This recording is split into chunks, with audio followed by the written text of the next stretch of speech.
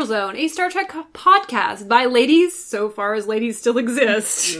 We can't be sure what will happen in the next week, where we talk about Star Trek, which certainly will exist, I feel like. If only we'd learned lessons from Star Trek. I am your host, the very devastated Kareen, joined as ever by somehow remaining optimism Kim. Hello. And just generally disgusted Ari. Speaking of disgust, we are here to talk about Season 3, Episode 1, Pick Your Jaw Off the Floor, Kim. I have my feelings, I have my reasons. The infamous episode, I think we can agree. Yeah, although I should note it's a very different kind of disgust than the other existential disgust that we have been feeling since Tuesday. Frankly shocked at this, that you guys were not delighted by this episode. Okay, the episode is... I don't think my disgust is quite as strong as Kareen's, though. The episode is Spock's Brain, or This Is Your Brain on Spock. Spock's Brain! Thus far, the only episode of Star Trek that I have fallen asleep watching. Are you kidding me? The best part is, I have no idea how long she'll be asleep. Spock's Brain! I'm pretty sure I missed nothing. I dozed off at some point when they went into the underground facility where it turns out Spock is the computer is Spock, and frankly he seemed happier there, surrounded by bimbos, and I feel like I missed not a single thing. This is like opposite day again, where It is. How appropriate given this week. I was frankly, at least the first half of this, completely delighted with the episode. Are you for real? It's an episode about Spock. Of course she's delighted. Yeah, but he's not even there. Somebody says the line, "We are in pursuit of the ship that has stolen Spock's brain." And the actor who says it looks dead inside. Every time somebody on this show says Spock's brain, I start giggling madly. Doesn't take much. But where is Spock's brain? We have to find Spock's brain. It's freaking hilarious. So in his 2008 autobiography, Shatner joked that the plot of the episode is a tribute to NBC executives who had slashed the show's budget and placed the show in an undesirable time slot. So this pretty much marks the beginning of the end for Star Trek. The second end. The second end. Definitely the end of live action Star Trek. And... you know, appropriately enough, they started it with a plot that is so ludicrous, so dumb, that they even lost me. This is also the last episode directed by Mark Daniels, a Star Trek favorite. And I hate to say this, he did some of his best work here on the worst episode. Shit was bananas in this episode. Not bananas enough. It was like, what's the tiny mini bananas? Are they plantains? Plantains. Yeah, this was a plantain of an episode. Like, if you want to go bananas, go the full bunch. BANANAS. And add in another na-na-na. Because if you're going to do that, like, go the whole fruit salad. Don't kind of go, oh yeah, well, his brain is missing. Everyone looked just like they saw the end of the career, like they were mentally composing their resumes. I'm sorry, every time somebody said Spock's brain, I giggled. Every time! Is that the entire basis of your enjoyment of this episode? Because I feel like it is. And if so, you should be excused from this podcast for lack of critical faculties. In retrospect, I'm actually kind of comparing this to I think it was season 4 episode of Legend of Korra, where they were told that they had not the budget to complete however many episodes they had planned for the series. So instead of letting go of animators, they just made a Clips episode. Deliberately, obviously, a Clips episode that every couple of minutes screened, this is a Clips episode. Don't you want to know why? Okay. It's just a big fuck you to the network. Okay, but here's the deal. At one point, you'd be sitting around the writer's room and you're like, oh, and then they steal Spock's brain. Oh, yes, let's show them. And then that idea should die in the writer's room, or like, but seriously, moving on to the real work. But this is Star Trek, Kareen. They never do that. They always take the shitty idea that they have and turn it into an actual episode. I'm sorry, do you not remember that we just had the U.S. Constitution in space? Yeah. Oh, yeah. But that was family-sized fruit salad. This is not enough. His brain gets kidnapped by bimbos. Who Matrix style download information through a hair curler. What is wrong with this description? How? Do you not see my enjoyment of this episode from this description? Space Bimbo steals Spock's brain. Fine, I'll grant you that. I have a really big question that I don't know was answered when I was asleep. How do these people reproduce? I believe that was the pleasure part of the pain and pleasure that the space but cavemen on the surface were afraid of. The ladies, the la-na-na-na-na-nas, they didn't know what sex was, for sure. Those ladies are not competent to take care of children. I think there all were no 10,000 children. Are they not all 10,000 years No, old? Are they really old? No. I assumed that the pleasure part of the pain and pleasure equation was they put the hair curler on, they got the knowledge to go and, like, acquire some materials from the surface. Come back down. Acquire some materials. Oh my god! Put it in some kind of, like, gestation machine that was run by whatever brain was managing the complex, and then just leave it for 18 years. Wait, before they had Spock, did they have another brain in there? Yeah, yes, that's why they had to steal Spock's brain. Whose brain was it? They never say. It was around for 10,000 years and then it gave up. I assume it was the first brain. It got tired of being the smartest person in the room. I mean, that brain can only brain for so long, Corrine. That's true. Apparently, one can have no brain and yet continue to be for at least 8 hours. Well, a Vulcan can anyway. 24. 24. Give him a whole day. Give or take. Give him a whole day before you give up. So I think, quite honestly, that's the part that made me the angriest. You're being very strangely specific about I am. this. I'm like, fine, you stole his brain, you scooped it out like a lemon. Like, okay. Or no, more like a melon. But they did it delicately and they left all of the nerve endings perfectly ready to reattach the brain. Fuck you. That is not how anything works. No, it's not. And that's not. The heart and the lungs and the blood, they are all controlled by the brain. Well, in a human. Corrine, at the end of this episode, Bones finished performing brain surgery on Spock, and Leonard Nimoy sits up with a perfectly coiffed head of hair. Yep, no big deal. That was where my other problem I was dying with laughter. I was laughing so hard. Are you joking? I remember this episode. The first time I watched original series was I was probably in my early 20s because Ari was she was at animation school, I think.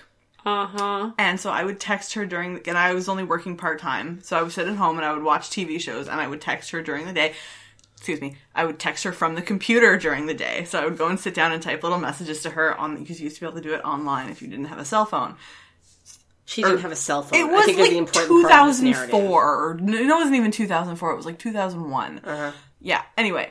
And I very, very clearly remember texting Ari, we're following the ship that stole Spock's brain, with just like all caps, exclamation points, because this is one of the clearest episodes that I remember the most because I actually enjoyed it a lot.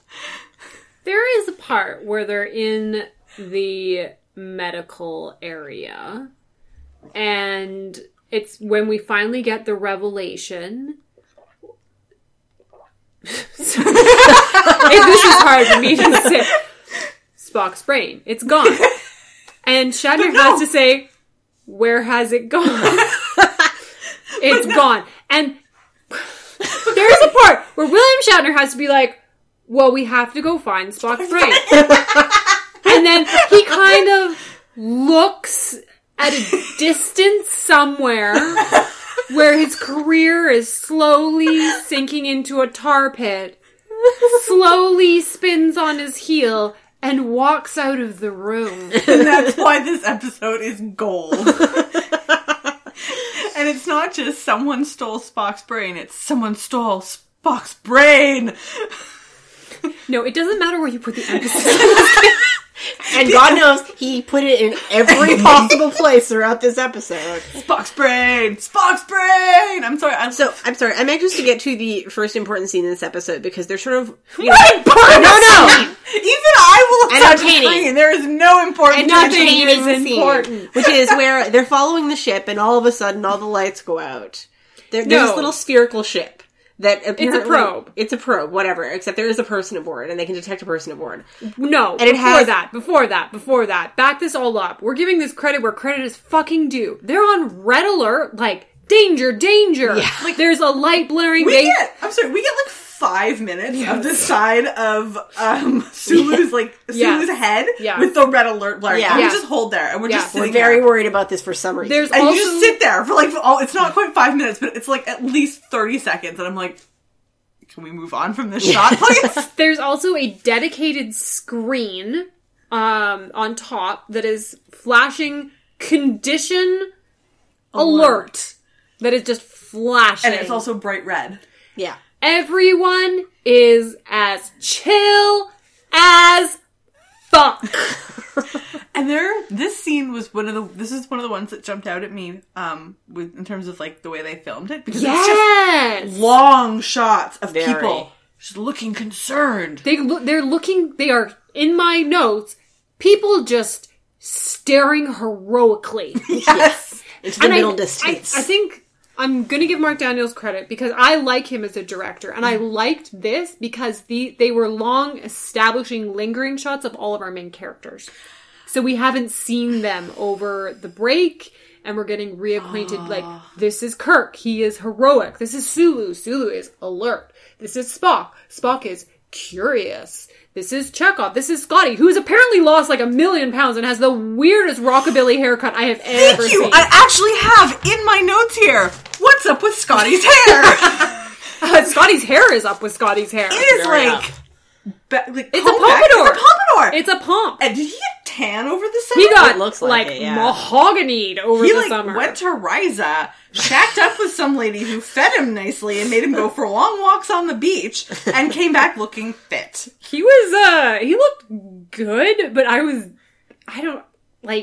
don't want him to look attractive. No! It made me feel things that I was uncomfortable feeling. How bronze he was distracting me. The bronze face and the pompadoured hair was extremely distracting. Oh my god, in those movies where there's some oaken gentleman smoking cigars in the background who you might have to seduce with your lady bits to get a certain amount of information for the Cold War? Yes. Yes. Yes. Yes. And he's got a glass of scotch and he's swilling it around while puffing on his cigar going, "What you gonna give me for a pretty lady?" Yeah, that's basically what he looked like. And now I'm uncomfortable. Okay. Also, while we're on the topic of the changes that have happened over the summer. Yes. What was up with Shatner's body? I'm sorry? He did not seem to bend or move in a natural fashion. I assume it's his new girdle. And he was his corset. very straight up and down. Yeah, and pretty standing sure. Very tall. Pretty sure it was his corset. Or maybe he got, lady lessons over the summer about how, posture. Yeah. Posture and deportment. He was not bending at all. I have a theory. I think he worked out too hard, and then it hurt. I am going to His pecs were respectfully amazing. disagree with you. His pecs were amazing. His pecs were made... Well, they would stand out if he was wearing a corset. His pecs were made in a lab. Or in the costuming department. Fully on board with corsetry, because it's Yeah. the only thing I could think of. It was actually really distracting when he was walking around the bridge, and I'm like, you are so upright and straight, and the lines of your outfit are very smooth. Yeah. Yeah. There's a reason for that. I don't want to body shame William Shatner in any way, but he is for sure wearing a corset. Something is going on. Yeah. It's crazy. Yeah. Yeah. And that's fine. Mm-hmm. That's fine. This episode is so good. We're 35 seconds into it, and it's so good. So they're looking at this probe. Everyone is looking at it hard. And apparently has something called ion propulsion. Which is hilarious because they treat it like it's this incredibly advanced, like, super futuristic thing. They've been using ion propulsion in satellites and shit since the late 50s, so it wasn't even new then. Certainly isn't new now. It is weird because Scotty gets strangely aroused when Yeah, he keeps getting all excited about it. Yeah, that ion propulsion. I'm like, no, thank you. And so there's something inside of this probe. What's the definition of a probe? A probe doesn't usually have a person in it. Yeah, I thought that was the whole point. It's a ship. It's a little tiny Is it a ship? spherical It's a little ship. I thought it was like a little, nope. You know. It's weird looking, so it kind of looks like a probe, but they do very clearly say it's a ship. Excuse this thunderous typing as I go to look up the definition of a probe. One which is a blunt-ended surgical instrument used for exploring a wound or part of the body. Probes generally don't have people in Oh, wait. An unmanned exploratory spacecraft designed to transmit information about its environment. Kim, what did I just say? You just said. Yeah. It was not a probe because it had a person in it and it wasn't designed to transmit information. I wasn't listening to you. And they know that there's a person in there. It's a humanoid. But it's not answering the radio calls. So, obviously, 3 seconds later, he or she is on the bridge. I want Kim to talk about the outfits. Oh my god! Kim, take it away. Take it away. The outfit is delightful because first, all you really get is that she's sort of wearing like a dress with 2 different colored fabrics on it. But the more you see of the outfit, the more is revealed. Because at first it just looks like she's kind of wearing like a wraparound skirt with like a cross boob over the shoulder halter thing. At which you're like, fine. And then you get a good view of the back. And you realize the cross boob halter thing is not actually attached to the rest of the dress. And it kind of hooks around the arms and like straps. And the dress has got like a skirt thing and it's got like this giant triangle that is up her back and being supported in some fashion. And then you pull out further. Talk about the boots! I'm getting there! To discover that she is wearing thigh-high purple boots.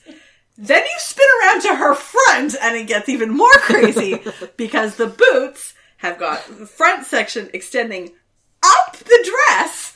And that is when I realized that the cross boob straps are attached to the boots. And every woman in this civilization wears the exact same thing in a slightly different color. Yeah. And it was amazing. It is amazing. Question. How the fuck do they put that on? Like, do you start with the boots and then work your way up? With one garment, that would be the sensible You probably thing. put the boots... So it goes all the way... What happens in the middle? I Is there a assume it's some crotch kind to of- Okay, this? so my assumption, and based on the, you know, when one of them falls on the floor and you can kind of get a little bit of a view of her dress. Because always. Classic Star Trek. Yeah. My thing for how you would get into them is one boot at a time, then you would pull up the front body strap-on cross boob thing that hooks behind your shoulders, yeah. Okay. and then you would tie on the wraparound skirt That portion. is what I assumed, yeah. Because I was, like, mentally trying to redesign this as we were watching the episode. I'm like, okay, but how would the... And then where... Yeah, the only thing Okay. I can think, though, is that the straps that must go up and attach would be so uncomfortable. Well, it depends Well, if you're they... tied into your boots. Yes! Like, those boots are not going anywhere. It's boots to boobs. Is that progression? I don't know. I would love... They don't get dressed head to toe, they get dressed boots to boobs. I would love to talk to their, like, civilization's uniform designer. I would like to talk to the costume designer Yes, and always. one of those actresses about the logistics. Yeah. I really... Okay, like, are the boots are attached to the boobs? The boots are attached to the boobs. That's the only explanation there can be. Absolutely 100% the only explanation for how this outfit works. And those boots go up to, like... they are up her to the thigh. top of the thighs. Yeah. Like, Before they sort of narrow down into sort of like a garter strap. yeah, like they come up to a good 2 or 3 inches over the knee, and then they narrow in just in the front to like garters. They go up the front of the dress and are very clearly the boob cross straps. So not only do they come up, at some point they do like a crossover. I actually so think... you were attached to opposite leg to opposite boob. I'm actually pretty sure because there was no like weird puckering or anything in the middle. There's probably another section under the skirt because otherwise the boob parts wouldn't have sat as flat as they did. There's got to be something in the middle. There's got to be something in the middle, yeah. So- Just because the way the fabric was lying. And we had a lot of examples to look at. Yes. This is one of the most fascinating pieces of costume we've had. Agreed, it is amazing. Agreed. To paraphrase, go fuck yourself. Yeah. Boots are not pants. No, they are not. We could spend years talking about this, but I feel like we have to move on. Yeah. So she shows up. Everyone is like, huh. Do they call a security guard? Hell no. Well, I mean, in fairness, yes, they actually do. They do, actually. They Yes. call security, but about... Oh, wait, I need to, like, scroll down. about a second and a half after she appears, I think they're in the middle of calling security when she presses a button on her, like, pain bracelet or whatever. They all have these weird little gauntlet-y control things. Yeah. And everybody passes out. There's the whoa. Yeah. The Star Trek noise of alien weapons. She whammies them. Yep. She whammies everyone on the ship, and then she walks across the bridge and lovingly caresses Spock's shiny, unconscious head. Let's go through this whole thing. Because you get the whoa, and we get the bridge crew. Fine. Mm-hmm. And then we go, whoa. We also go to sickbay, where let's talk about Majel. Yeah. Everybody else sort of gracefully slides to the floor. Majel just like, bang. Wails across sickbay, does a few turns, bashes herself on a bio bed, and then falls down on the ground with her spanky pants hanging out. With a full view of the undergarment show. Yes. She was very committed to that fall. Yeah, She was very... To the point where I wonder if maybe she didn't fall the way she intended to fall. No. That was acting. That was Majel Barrett's showcase moment, so everyone knows Chapel's here. Also, cute little hairdo on her. Agreed. Yeah, I Not really so liked big, it. like Yeah. nice. It was. and I think it was her. short. I mean, it was still dyed blonde, but it wasn't a wig. Yeah, no, it looked No. cute. Yeah, it did. It looked very cute.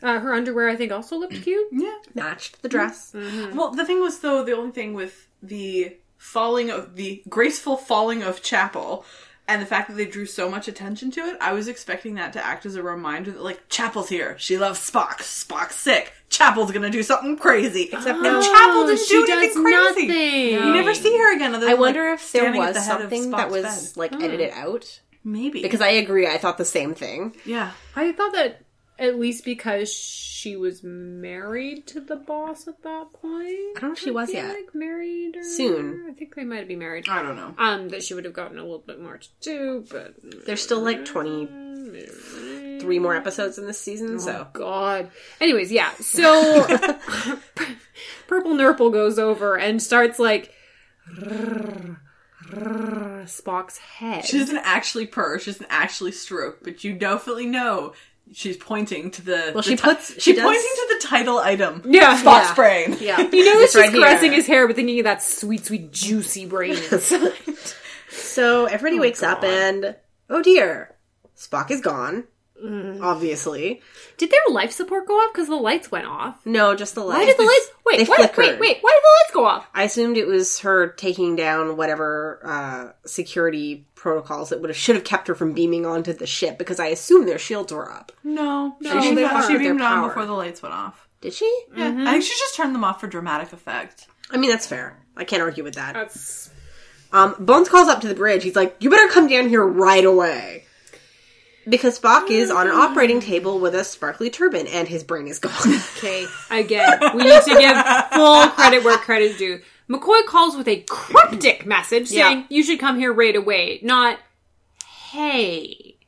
So this is going to sound weird, Maybe that's why he didn't say it. but... Spock is in sickbay. Yeah, so Kirk and Scotty come along for the ride because he needs to showcase that new sweet tan. But yes, Spock is on the bio bed wearing a wire mesh turban. Yeah, it's gold. It's shiny. It's covering the Very upper shiny. portion of his head, so you can't see that there's actually nothing wrong because they didn't want to spend the money on the makeup. Fucking lazy. Bones and Chapel fill Kirk in that they actually just sort of found him not like this, because they put him on life support when they woke up. I'm going to go through some of the exact dialogue in this. Yes! What's up? He's worse than dead, says McCoy. His brain is gone. It has been surgically removed. But how could he survive? Good question. Nothing is ripped or torn or bleeding. His brain is missing? Is he dying? The important question. Vulcans are just fine. The body lives, but there is no mind. There is no close-up on Shatner, which seems cruel in light of what is being said. The girl, she took it. But why? Or where? She must have taken it. How long does he have? Don't know.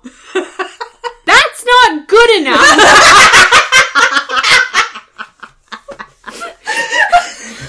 This is amazing. We'll have to go get it.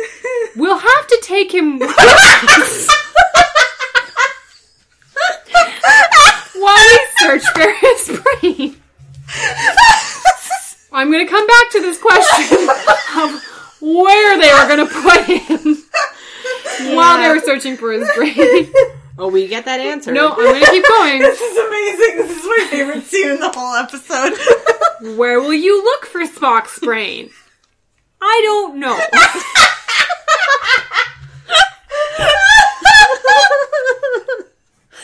And scene.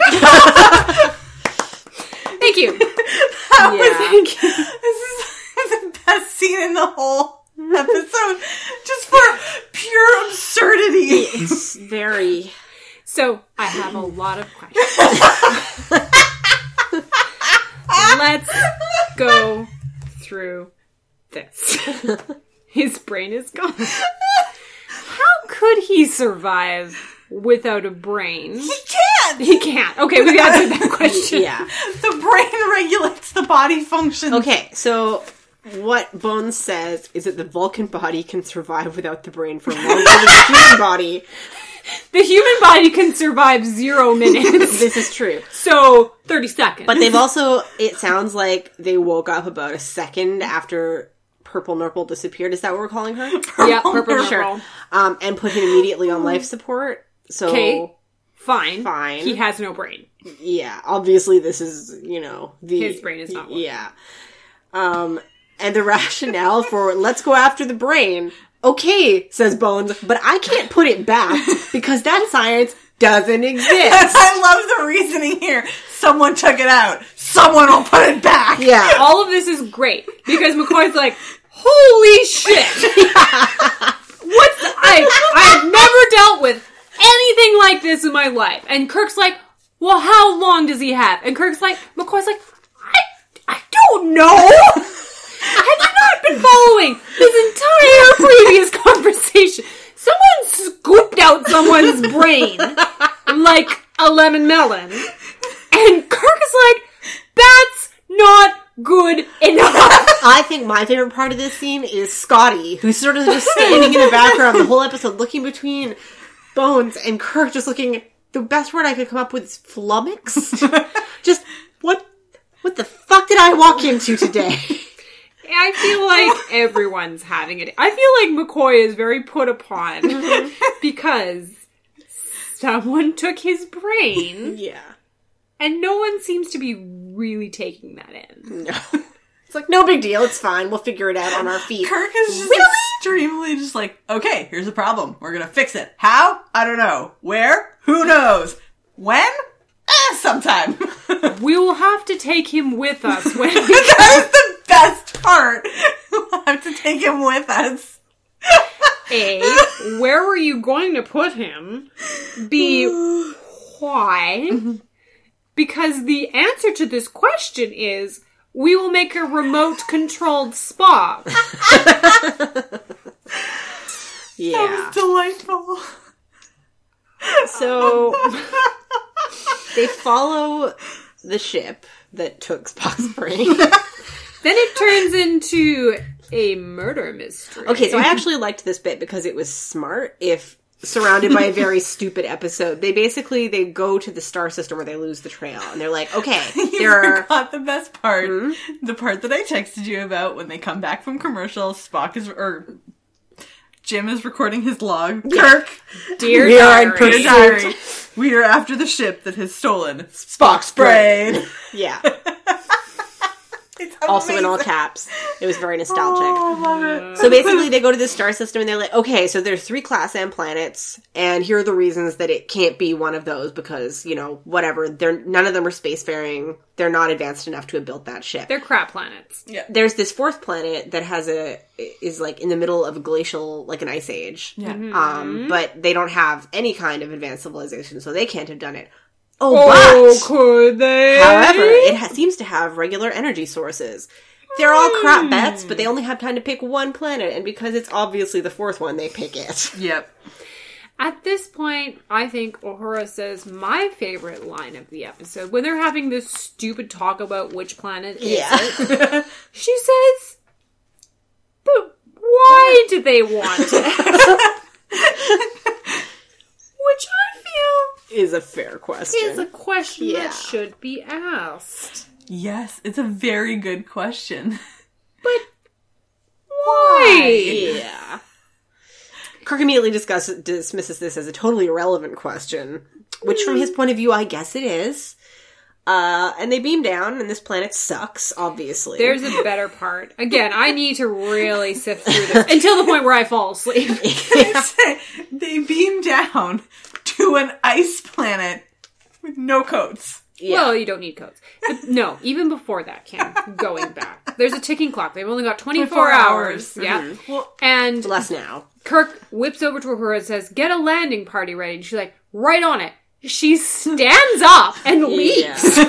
As No if she's idea. going to go tell them. I She don't. is the boss of communication, where they have essentially a audio system where they can communicate anywhere they want I think to. she just needed a minute to regroup. And, like, rearrange her poker face. There is a ship-wide intercom, but she's going to stand up and tell them personally because, have you fucking heard this? Your mission is find Spock's brain. Honestly, I can see her just thumping into the space lounge. Yeah. You're like, who wants this mission? You're not gonna fucking believe this one, guys. Who They wants have to to go draw find straws for it. Spock's brain? So, we're on crappy ice planet with no coats. No and coats! Chekhov describes it as livable because he's Russian, did you know? Cute throwback. They immediately, within the first 2 minutes of being there, break the Prime Directive. For sure. There is some amazing caveman action here. And they are... Kim, do you want to take these outfits? I didn't really actually pay attention. Oh, I to can, these 'cause ones. they I made was no too- sense. I was too dazzled by the boots to boobs. So, Yeah, they're that's wearing leather leggings and shirts with seams and lacings, which make no sense because they also have fur arm and leg warmers. Just the, not even the whole arm, like elbow to wrist. Like, you know, hipsters. For So- ease of movement. They could figure out lacing, but they couldn't figure out, like, attaching my arm to my shoulder. Yeah, like the shirts have fairly complicated seaming in the shoulders and the back, but the arm and leg warmers, I assume, were meant to denote the fact that they were primitive and dressed in furs. I thought It doesn't make a lot of for sense. a little bit, I thought the leg warmers were designed to hide some kind of like stilts or lifts or something because all of these gentlemen were very tall. I think they were just, But like, I think they were sexily just. tall. I think they were They're just very tall. They also had yeah. very blown out hair. Yeah. Yes! They all oh my had, god, like- they looked majestic. Like, perfect, sleek, like, blown under with a round brush. I know, I was hair down to their They had, like, shoulders. bobs. They had Yeah, shoulder bobs. They had shoulder bobs. One of them looked... Okay. Yes. So, we'll get to who one of them really looked like. It isn't Cillian Murphy. Oh. Okay. So, they immediately screw the Prime Directive. We're on a mission. And these guys attack with... I liked the showdown. It was like what did I wrote it? It was a sneak off. Yeah, they're both trying and failing. Both were losers. Yeah. Sneaky, sneaky, sneak. Sneaky, sneaky, sneak. Sneaky, sneaky, sneak. Rocks! One guy is essentially holding what is a painted styrofoam 2x4. It's not a club, it's a fucking 2x4. Yeah. Well, when they were all sneaking through the rocks to come up, they were all holding like chunks of firewood. Yes, 2x4s. Oh no, not. It didn't look like 2x4s. Like it looked like something you would find in like a provincial campground. It was ridiculous. And they just start, instead of like using their clubs for essentially what clubs are for, which is bonking people. Bonk, bonk. They throw them. We learned everything that we needed from the Flintstones. They true. instead, like, huck them at them. Yeah. as well as rocks. Yeah, and their voices. They throw their voices as well. It was literally nothing like that. So they stun one guy because The other 4 run away. Jim wants him alive. This guy looked like the blown-out, mustachioed Jim Caviezel. You're right, I didn't realize that. I puzzled with it, like, all night. I was staring up at the ceiling like, who the hell was that Caveman Jesus. caveman Jesus? Oh my god. It was caveman Jesus. And Jesus has a White message caveman for us. Jesus. Is, there are others. You are not the others. You are small like the others. The bringers of pain and delight. He's like the poet of these people. Yeah. I really enjoyed, though, that as soon as Kirk's like, okay, there's others, there's pain. Got any ladies hanging I know. around? His second question, and where are the women? Yeah. And they're like, I don't understand. And he's like, women, women, women, women, women. And he's getting nothing from them. And you can see a slow simmer of panic. Like, your mate? Like, a mate? And they're like, no. Nope. No comprendo, senor. And Scotty's like a companion. And they're like, No. Like, the two, Kirk and Scotty trying to puzzle through no women, nobody understanding what women are, and they're like, well, who are we going to seduce now? How am I going to kiss my way out of this situation? Yes. Although if you had to make out with Jim Caviezel, like, if I had to. Like, Okay, yes, but which from like version? season 1 and 2 of Person of Interest. See, person of interest before he made out with Taraji P. Henson. Yes. For sure. Yeah, Yes. yeah. But everything after that is garbage. What came after that? Has he been working? Well, that's not true. I honestly have no idea. I haven't actually seen the end of Person of Interest. He was the Air Force pilot in The Rock. Oh, was he? Nice. I'm pretty sure that was it. Yeah. Probably. I think he died. He's very, very Usually. attractive in the first 2 seasons of Person of Interest, and then he realizes that he's in a steady job, so he kind of lets himself go. Just a little bit. That's mean. It's very mean, but it's a little true. Okay, who's the other guy in Person of Interest? The one with the dog and the Bulgy glasses? eyes? Yeah, bulgy eyes. Oh, Good the old guy bulgy from eyes. Lost. Yeah. Oh, I've forgotten his name, but yeah. I never bothered to learn it because I was always just like bulgy eyes. Whom I loved. I think Yeah, he's a Finch. Finch. Yeah. If you had to, Kim. If I had You to? have to live with them forever. Michael Emerson. Oh, I don't feel bad about not remembering that at all. Is it just a straight up yes or no? No, it's a choose. Oh, between Jim Caviezel and... Jim Caviezel and forgettable name. Oh, man. I think I'm going to go Michael Emerson. I am too, and do you know 'Cause- why? Why? Why are you going him? Well, for one thing, Jim Caviezel is the strong white male lead, which means that the chances of us surviving more than a month after the event are very low. Shit, that's what happened to Raj. Right? Exactly. As soon as she made out with him, she had to go. Like 3 minutes later. Yeah. Oh, okay, Kim. Less of his character and more of him as a person, as I feel like he may have a more solid career future. That is also true. He's really rich, Green. Is he the one who's related to Tom Cruise? Because that would be a downside. Who's related I to have Tom no Cruise? idea. Oh, no, never mind. It was the other guy from Lost. Never mind. Which It's one? not- I don't know. He played a twitchy guy. He's It was like a usually ratty plays- face. Oh, Rat Face. Yeah. Gotcha. Plus, he has a dog. I mean, It's a very good dog. The actor doesn't have the dog, Ari. They have to give the dog back at the end of the day. you're missing. Anyway, So, White Jesus Caveman. yeah, tells them about, the others. They do bad things. Mm-hmm. And then he runs away because they're like, And Kirk works out, so the others are the ones who took Spock, obviously. no kidding. No kidding. It wasn't Caveman Jesus. It was not. And he's like, so tell us where they are. Take us where they are. And this guy freaks out, runs away. But it's okay because the entrance is glaringly obvious. I love, love, love this part. I do because too. Inside of the cave, inside of this man cave, there is a man trap. Yes. What do they lay out for the men? Feasts and weapons. Yep. Mm-hmm. And they're like, well, the men clearly didn't make these tempered metal weapons. So it's a trap. It's a just trap. like that In there's fact, a there are basket. lasers. Yes, a basket of food and a basket of weapons. Yep. And there are lasers in the cave that make, like, the beam that you can break, like, Yeah. in a heist film. Yeah. Yes, Which it's was great. And so they're like, okay, we have to, like, spring this trap. But first, we need our coin-operated boy. And they beam down remote-controlled Spock's body with McCoy holding a controller like you would have for a remote control car. This was amazing. Now- because you get the single most dramatic turn zoom dun dun dun I have ever seen in my life. It was incredible. Now, this is very absurd, but I actually found that weird ticking noise that happened when Zombie Spock was moving really disturbing. You mean the mechanical Mechanical gear clockwork? sound? Yeah. Yeah. As if he was... It reminded me of Clockwork Queen Victoria from The Great Mouse Detective. Oh, thank you so much for bringing that up, Kim. No problem. Anytime. Yeah, absolutely. So...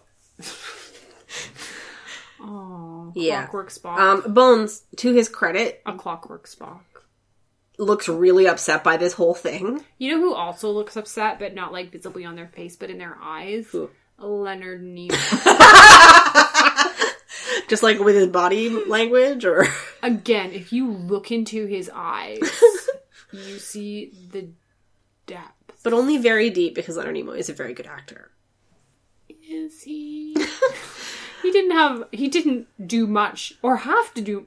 I almost feel like this was a vacation for him. Just, don't do anything with He the just had to face. show up and stand there. Yeah, you don't need to project any emotions, just like... Well, he never did anyway. He showed up on set for a couple of days, stood there, and Wore then a went turban. and did some voiceover work. Oh, the dream.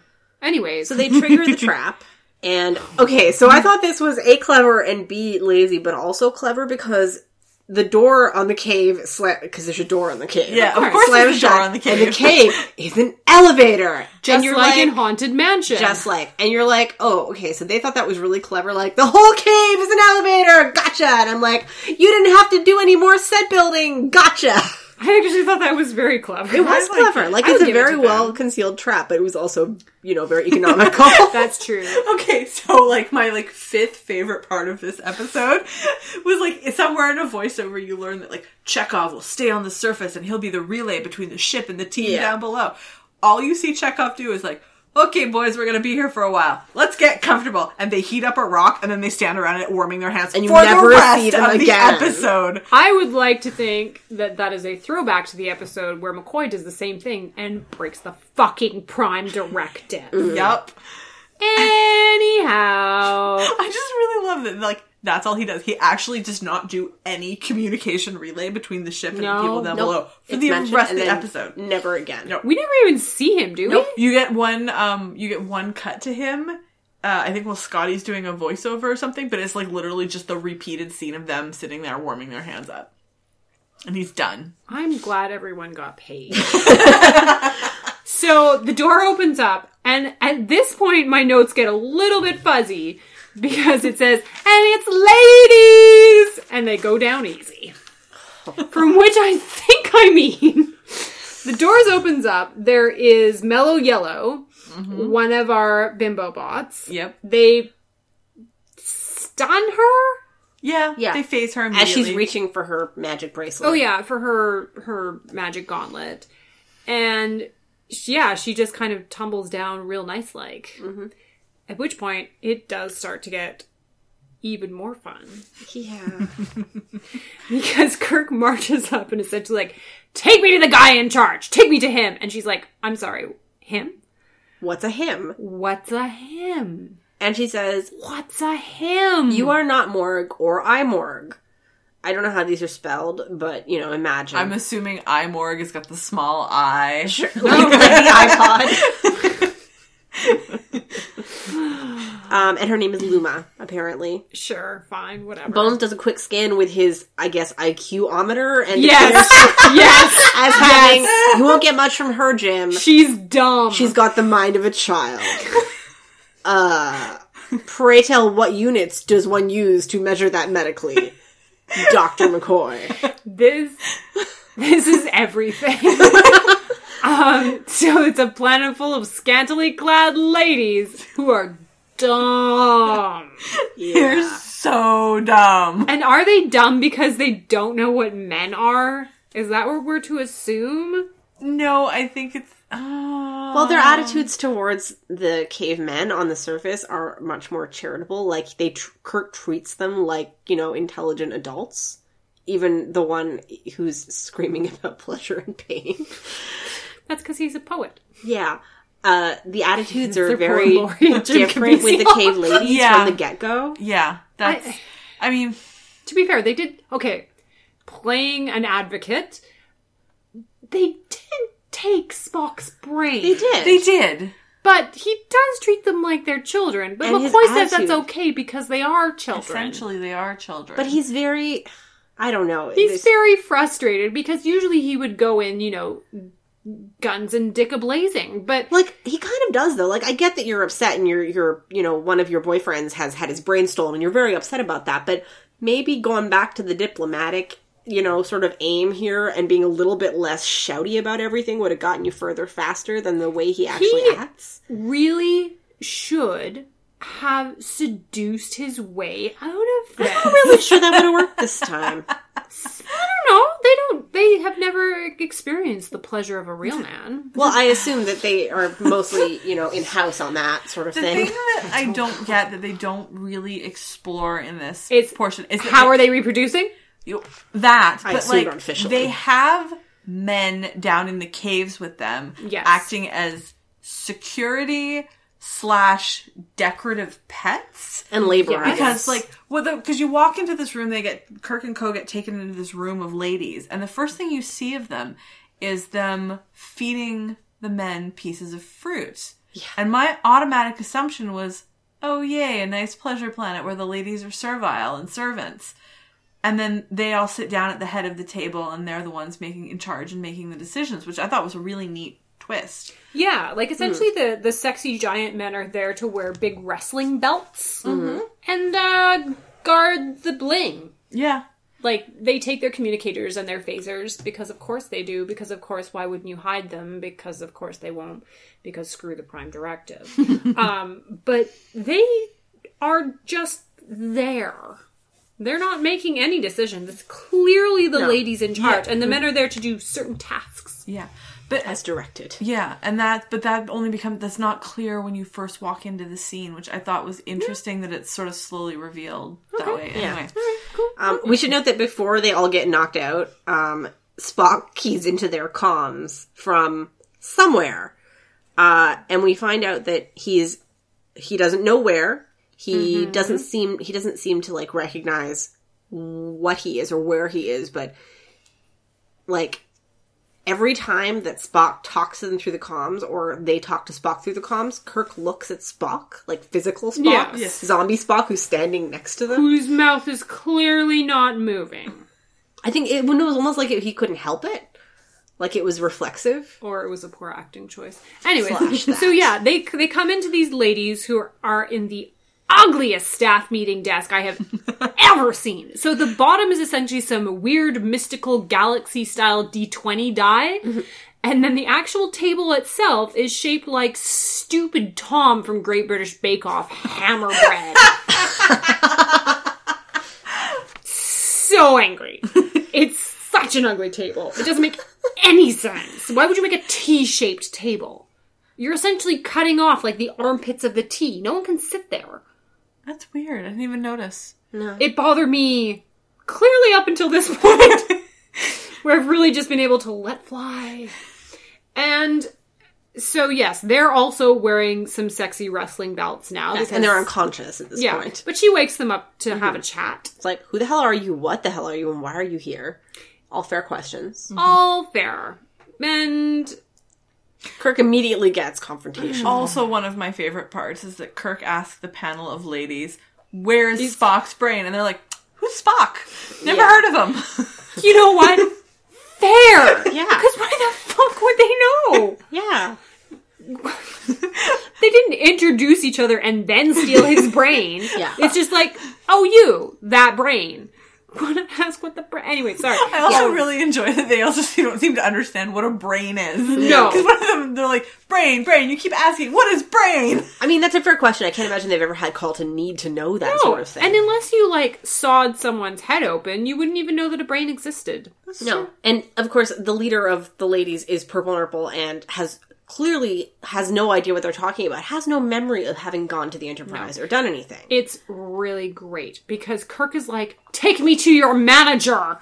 Yeah. Like you're in a department store. Exactly. You're getting shitty service. From the space secretaries. So you would like to talk to their manager. Yeah. Emphasis on man. Yes. And the best part is Purple Nurple's like, well, I am the leader. And Scotty's like, impossible! And Bones is like, look, I don't think she did the surgery herself. You asshole. Ironically. You asshole. Yeah, seriously. It's just like a really about judging women by their appearance. Basically. But then being right. Yeah. And if they're pretty, they can't possibly have done anything worthwhile. To be fair, they didn't. Yeah, so it's like, how do they have this advanced underground city when they don't know what a brain is? Okay, but like, they're in their dumb mode, I'm gonna call it. Yeah. They are still managing to keep up a functional Breathe. society. Yeah. They're able It's to not breathe. Like, it's not like a great society No. or anything, but they have their little council and they know what's going on and they're running their society. How do they get fed? I assume the machines feed them. I don't know. Corrine, don't ask questions. These are silly questions. I'm really confused. They finally get around to that he's talking about, The like, controller? the controller. Who's in charge? I want to see who's in charge. He's like, in charge, until they finally stumble on a word. Who controls things? Control. You mean controller? The controller. Oh, you can't see the controller. Which, you know what? Is fair. Yeah. So I show up in a foreign country. I start throwing glasses on the floor, tipping tables, saying, take me to the president of the country. Oh no, you can't see the president of the country. No, I demand to see the president of the country. Right now! He took my flibberjet. No. We can put you in jail and make it hurt for a little while, but you're not seeing the president. She does offer to, like, let them go. It's great. Yeah. She does. You're like, you can go. And they're like, no, we'll stay. We're gonna get to know you and Learn like, about you. Learn about you. And she, you lie! You came to take back controller! Yeah. Which... And then she's like, this meeting's over. And then she knocks them all electrocutes. out. But no, the part where Kirk, like, drops to his knees Oh my and God. raises his arm and is like, Yes. take me Yes. to controller! Yeah. It's just like, And that's when she's asked him, she's just like, no more of this nonsense. Lies! And then they curl to the floor like frightened pill beetles and twist around on their thoraxes for what seems like really years. long time. Years. So when they wake up again, I think they're still in the same room. Yeah. Sure. And they finally worked out, okay, so Morg and Imorg are the men's and the ladies. Yeah. Obviously. Sure. Or is it the Morg? Yeah. Morgs are Who dudes. cares? Morgs are the dudes. Not Yeah. important. They discover that all of their comms and weapons and shit are just sitting on a table in the room, guarded by one of the Not cavemen. just sitting on a room. Lined up. but Beautifully arranged. They have been, like, placed and polished by the butler. Like, Yep. It looks good. And so Kirk's like, oh, well, I'll just go over and walk and get Well, one. after everybody gets to say their own super uncomplimentary and borderline very sexist things about the ladies.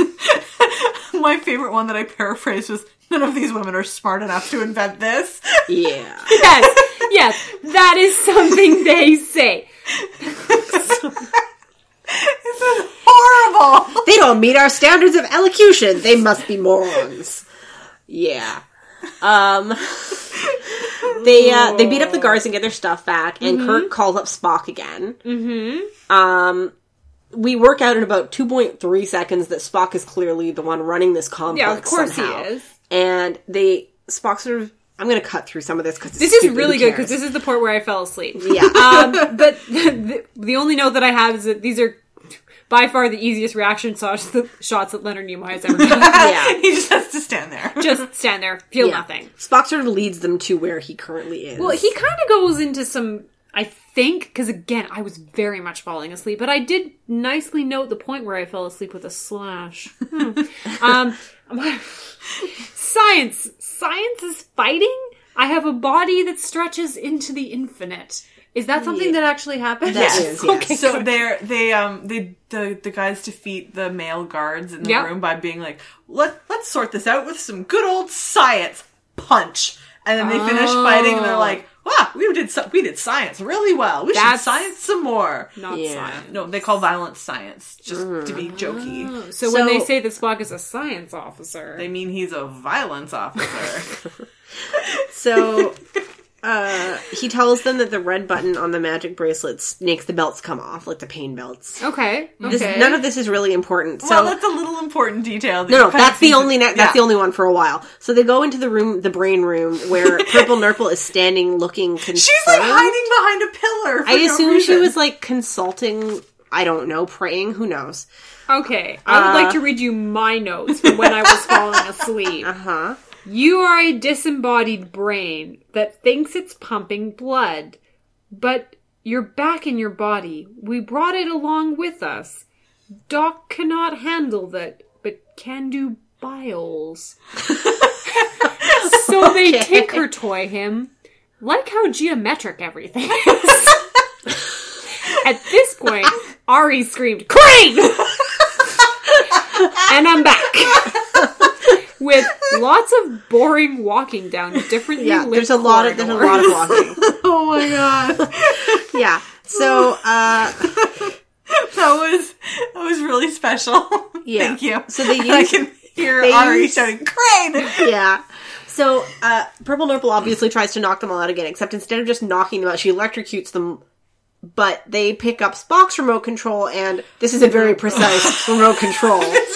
Have him walk over to Purple Nurple, grab her wrist, and then press the red button to get the belts off. Yes. Like, wow, guys. Okay. Wow. This entire thing, I am screaming at her, you can just kick him and he'll fall over. Yeah. Fight back, you dumb bitch. Use the other button. So that's the one thing is like these women don't seem to understand what fighting back is, because every time somebody comes at them with violence, they just kind of like, oh shit. Well, they usually have their buttons. Well, somebody gets like they like rip a phaser out of somebody's hand really easily. They basically just kind of walk up and like push her over, and she's like, I don't know what to do. Well, I'm defeated. Actually, that makes sense if they've always had total control over all the men on this planet by basically just hitting a button. They never have a chance to physically, interact with them. I kind of give it. I understand. I give that because, although they're totally baffled. No, I'm making a stand here, and that's sexist because It is. ladies like to fight ladies with slaps and punches and kicks and thinking of me and my sister regular fighting. ones. And the other thing that I was thinking is like, the men on the surface weren't wearing the pain belts. No, it's only the ones they capture. Yeah, so like, I think they have other sex methods. the ones up there. well, yes, Yeah. but like those guys were like, they thought it was the others, so they thought it was the women, and they came ready for a fight. Yeah. So like, violence must be a part of this society in some, like they must understand like kicking and punching and hurting. Well, I imagine they mostly use their manslaves for that. I don't know. That's another possibility. It's another possibility, but it just didn't make any sense to me that they were so completely passive to not be able to like I swat at something. I just sort of read it as like, we have people for that. And if they live in such a tightly controlled society, it actually, maybe they don't have any physical conflict between themselves. Bullshit. I find it strange and unnatural. Bears. Yeah. Well, I personally agree, but, I didn't grow up in an underground bunker, so... Didn't you? I did Anyways, not. so Purple Nurple is like stomping foot angry. She's very angry. Yep. He would give us 10,000 years. If you take him, we will die, basically. Yes. So we get this information, like we find out how she did the thing on the ships. Like, oh, well, I put the teacher on my head, which is the hair curler. It's basically like a 1950s hair dryer. for sure. With like things sticking out of it. Yes. And it's amazing because it's Matrix style, downloads the knowledge into knowledge your head. helmet. And it gave her the knowledge to go to the Enterprise, do the surgery, and bring the brain back and install it in their complex. Here's the bit that gets me. She only has 3 hours of smarts at a time. Yeah. So, Bones also describes the lady's mental faculties, and this makes no sense. Atrophied from non-use. Newsflash, that is not how brains work. Like, that is not how brains fucking work. Ari, No. someone scooped out someone's brain I know, it's just so dumb. and then put it in a machine. They also have this And sort it of kept its personality. semi-religious idea of, like, the knowledge of their ancients, which is, like, all the knowledge of the civilization that, I guess, were their predecessors. Yes. She doesn't want to put the helmet on her head because it's some kind of It's a sacred relic. violation. Blah, Yeah, blah, the blah. sacred blah, relic, blah. you're But not the allowed. men are just like, fuck that, and force her into it. Yeah. Okay, so suddenly, I have a problem with this, and I have a lot of problems with this. Suddenly, she puts the teacher on her head, there's some dramatic music, and suddenly she's very smart, she's like, hello, gentlemen. And she's, like, talking, like, at their level, linguistically. Like, okay, she's actually being spoken through by the knowledge of the ancients, which they describe, the men, the Enterprise dudes, are like, they describe it as the tape stores, which I'm going to charitably assume is, like, some kind of database. Sure. Except, that makes no sense. So if this level of sentience can exist in tape stores, heavy on the air quotes, surely it could fucking run the complex instead of Spock's brain. I think that it's just latent knowledge. But she's not just herself. she is herself, is she not? She's got herself, a but whole... augmented. But she seems with to have an knowledge. entire different personality. Because she's Yes, not because two.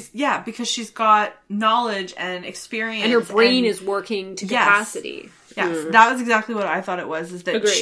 she's coming not from a place of an uneducated fourth grader, but she's Yes. coming from the place of somebody with a degree who understands what's going Yeah. on and But that's can not actually how- function on a higher intellectual level in Yes. society. But if she has the capacity to host that kind of knowledge, she has the capacity to keep that kind of knowledge and to have learned it already. Her brain Yeah, is it makes withered no from sense. non-use. It makes of zero course sense. it's nonsense, I had a Ari. real problem with Have this. we 'cause not- It reminded me very strongly, and I assume that this is actually a sort of predecessor of that, of the library interfaces in Stargate that several human people stick their heads in and get all, like, the knowledge of the ancients. Yes. Except in that case, it was clearly still them to the point where the knowledge actually, like, overflowed out of their heads and started giving them brain damage. This seems to be the opposite of that. I'm so glad that you care so passionately about some things. It makes no sense! Yeah, let's move on. Yep. No care! Yeah, basically she pulls a fast one on them. She basically says, no, I'm not going to do that. No, I'm not going to do that. No, I'm not going to do that. And by the way, thanks for smartening me up. It made it a lot easier for me to steal your phaser. Wah, wah! Yeah. But here's the thing then, again, she has the phaser. Yeah. They literally just walk up and snatch it out of her hand. Yeah, because all the smarts in the world She don't did make not. her. She did not download karate, which, as we know from the Matrix, Yeah. is the first program that you do. Yeah. Yes, it is. Yeah, so... Oh, there's also this really weird thing while she's holding the phaser on them, and she's like, I don't really care if his body will die. He'll keep my people alive. That's more important. Which, you know what? It sounds ruthless, but it's completely fair from her perspective. He's not dead. He's not dead. He's doesn't have a body. A physical body. Whatever. And Kirk says, okay, but Spock will die. And he actually says, any killing is wrong. I'm like, He basically says, literally any killing is wrong. And I'm like, I don't think that Kirk has straight up murdered anyone for the good of the whole. It's just a very absolute statement for someone who is, But no, people on Star Trek value life. Sure. In any It's just a very capacity. black and white statement. Well, he's also trying to get his friend back. Sure. Yeah, and I agree that killing them would be wrong. Surely there's another solution that they can. But it is a they can very get. hypocritical statement. In what way? It's such an absolute statement from a character who has at least instigated the death of quite a lot of people by this point. Give me an example. Many ships he has blown up, many, natives on alien planets he has either directly or indirectly killed. I don't think The that he's side saying casualties. that was right, though. I think he always thinks that killing is wrong. Well, he doesn't show it as much as he's doing right now, is all. Cash. Anyhow, of course, McCoy puts it on his... No, Kirk volunteers first, because, he's a trained medical professor. And his spare Bones is like, don't be an idiot, Jim. I'll do it. And he throws on the old hair curler, and he's like, of course, any child can do brain surgery, he said, slamming himself. Here's where I have a note that... Here's where I noticed Corinne had been asleep for an undetermined period of time. No, I was awake. I have notes. I wasn't taking notes in my sleep. Are you sure? Then you fell asleep twice. No, I was for sure awake. Because he and he's like, I don't know how long this is going to last, so my notes are, boop, boop, boop, surgery done. But it doesn't quite work, because at some point when he's doing the surgery, he starts to sweat profusely and just starts staring up at the sky. Oh, shit. He's forgetting. He's flop sweating. There's also this moment during, as he's starting the surgery where Purple Nurple's like, oh, great, thanks, now we're all gonna die. And Kurt's like, no, it'll be fine. You'll develop as you should have. Move up to the surface, live subjugated to the men. It'll be great. It basically says that it's okay. You can go up to the surface and have sex with them and look after them. Yeah. I will, they essentially imply develop that as they you will should control have. men through sex. Yes! Yeah. You will learn how Because it's she done, says- and then you will control the men. Yeah. She says, okay, but if we can't inflict pain on them, they won't help us. There are other There are ways ways. of getting men to help you. Yeah. So the other thing here that I thought was hilarious is that Kirk basically gives the Cliff's Note version of his stunted society speech. Yes, which Yeah. his old stump classic. Yeah. Also, I love her objection. It's cold. Which fair.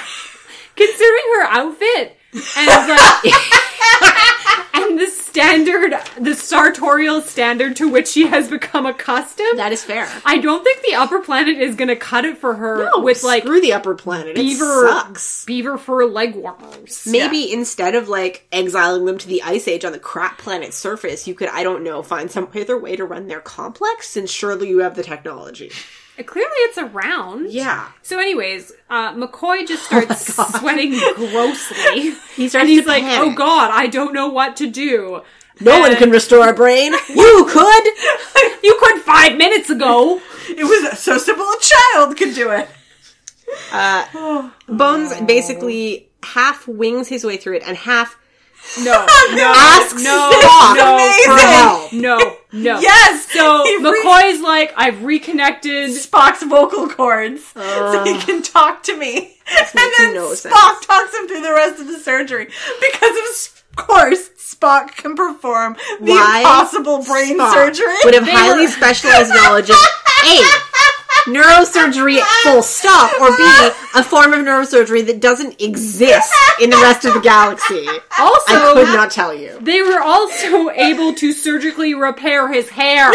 Yeah. Yes, this is the other best part when he sits Also, up from apparently- surgery and his head is perfectly fine and his hair is like a gorgeous Spock Shiny. do. Yeah, he dictates the rest of the operation without actually being able to see what's happening because, sure, why the fuck not? I assume it's like a smoke detector where if you just kind of plonk it in the right spot and then turn it until you hear the click. Well, that's what they were doing when they were getting Spock to There's the bit where they're testing each bit of the brain and Spock is obligingly twitching the corresponding body part because obviously what you want during incredibly delicate, groundbreaking neurosurgery is the patient flailing all over the place. The patient talking, full stop. Am I the only one who watching this was thinking, Doctor, I smell burnt toast? Yeah, obviously. Okay. Of course we were. Yeah. So Spock sits up and he's fit and excited. Yeah. And then he starts narrating like an asshole. He starts giving us all the backstory that we didn't get earlier in the episode. Because certainly he was hooked into the database this whole time. And by that point, Kirk and McCoy are done, so the episode ends. I want to know, he's like, there was an ice age, fine, yes, obviously. No. They built this complex for the women who came down here, the men stayed above. That's the story I want to know. Basically, all the ladies were like, you know what? Screw this. You guys can stay up here. It's a solution that maybe we should investigate. Apparently, the ladies were not committed to the leg warmer lifestyle. No. I'm assuming there was some sort of fight and the ladies just en masse locked all the men out. That is fair. Yeah, yes, Kim. Yes, that's the only thing that makes sense. Because it doesn't make sense to throw the men on the top of the planet. Unless you live in a hyper-masculine society where men are expected to prove their manlyhood through, like, hunting, gathering, and extreme survival, then yes, it does make sense. Now I'm just imagining, it's like, yeah, honey, you should definitely go hunting for 25 days. We'll totally be here when you get back. And then they just disappear. Shut the bunker door and put an iceberg over it. Yeah, honestly, that sounds like a reasonable solution right now. Throw an iceberg on it. And the quip out for this episode, Ugh. as Spock is narrating the history of the planet they're standing on, I never should have done it. I never should have reconnected his mouth. Yeah. Hilarious. All right. Ari, your count? 11 ladies. We have a lot of Yes. ladies in this episode. 4 people of color. A lot of boots. No one died. Nobody died, Wow. unless you want to count the brain of the former controller. It didn't happen in episode. Didn't really happen, though, so. Yeah. All right. Yeah.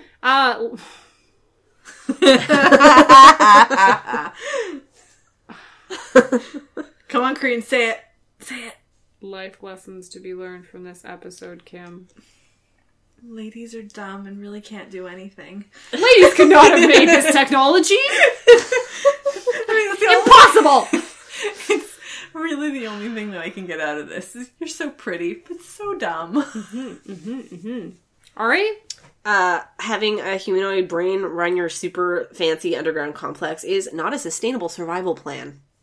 Well, it's pretty good. They only need one brain every 10,000 years. That's still not technically sustainable if you plan to live beyond 10,000 years. Well, you just need to make sure that you have neighbors who have people that they won't miss. How about you? I would be put an iceberg on it. Realistically, that neurosurgery is fucking easy. Apparently, yeah. Anyone could do it.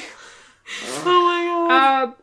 Again, I hesitate to ask. Performance of the episode, Kim. I debated giving it to Leonard Nimoy, but he didn't actually do all that much. No acting required. So I actually gave it to the actress who played Purple Nurple, who we never actually got a name for, I think. No, But I don't think we did. I gave it to her for her beautiful switching between I'm so dumb, I'm so smart. And she just, like, because her face changed, like, and her eyes, and you could... I just thought it was, like, a really subtle piece of, like, showing the difference between supercharged, in charge, like, powered up lady and, like, don't ask me, I'm just a girl. I really liked her performance as a bimbo. Yes. What brain? What brain? She talked... I just realized the ladies in this episode talk like the voice we give the dog. Yes. What brain? What brain? No! I think my favorite was, who? Mine was also, you lie! Apparently her name was Kara. Okay. Really? She was played by an actress named Marge Doucet. She was good. She was very good. I She liked was her a very lot, good. yeah. Yeah. Marge. Corinne, your performance? No one. No one? Oh, that's fair. I withhold my vote. Everyone is complicit in this. That's fair. I've done that a few times. Ari? I'm giving it to Majel Barrett. That was a great fall. I'm retroactive doing a negative vote for Michelle Barrett because that was ridiculous. Negative vote. Negative episode. See, this was a great episode. It was not a good episode. I honestly think that living in a bunker under a glacier is a very appealing option right now for a number of reasons.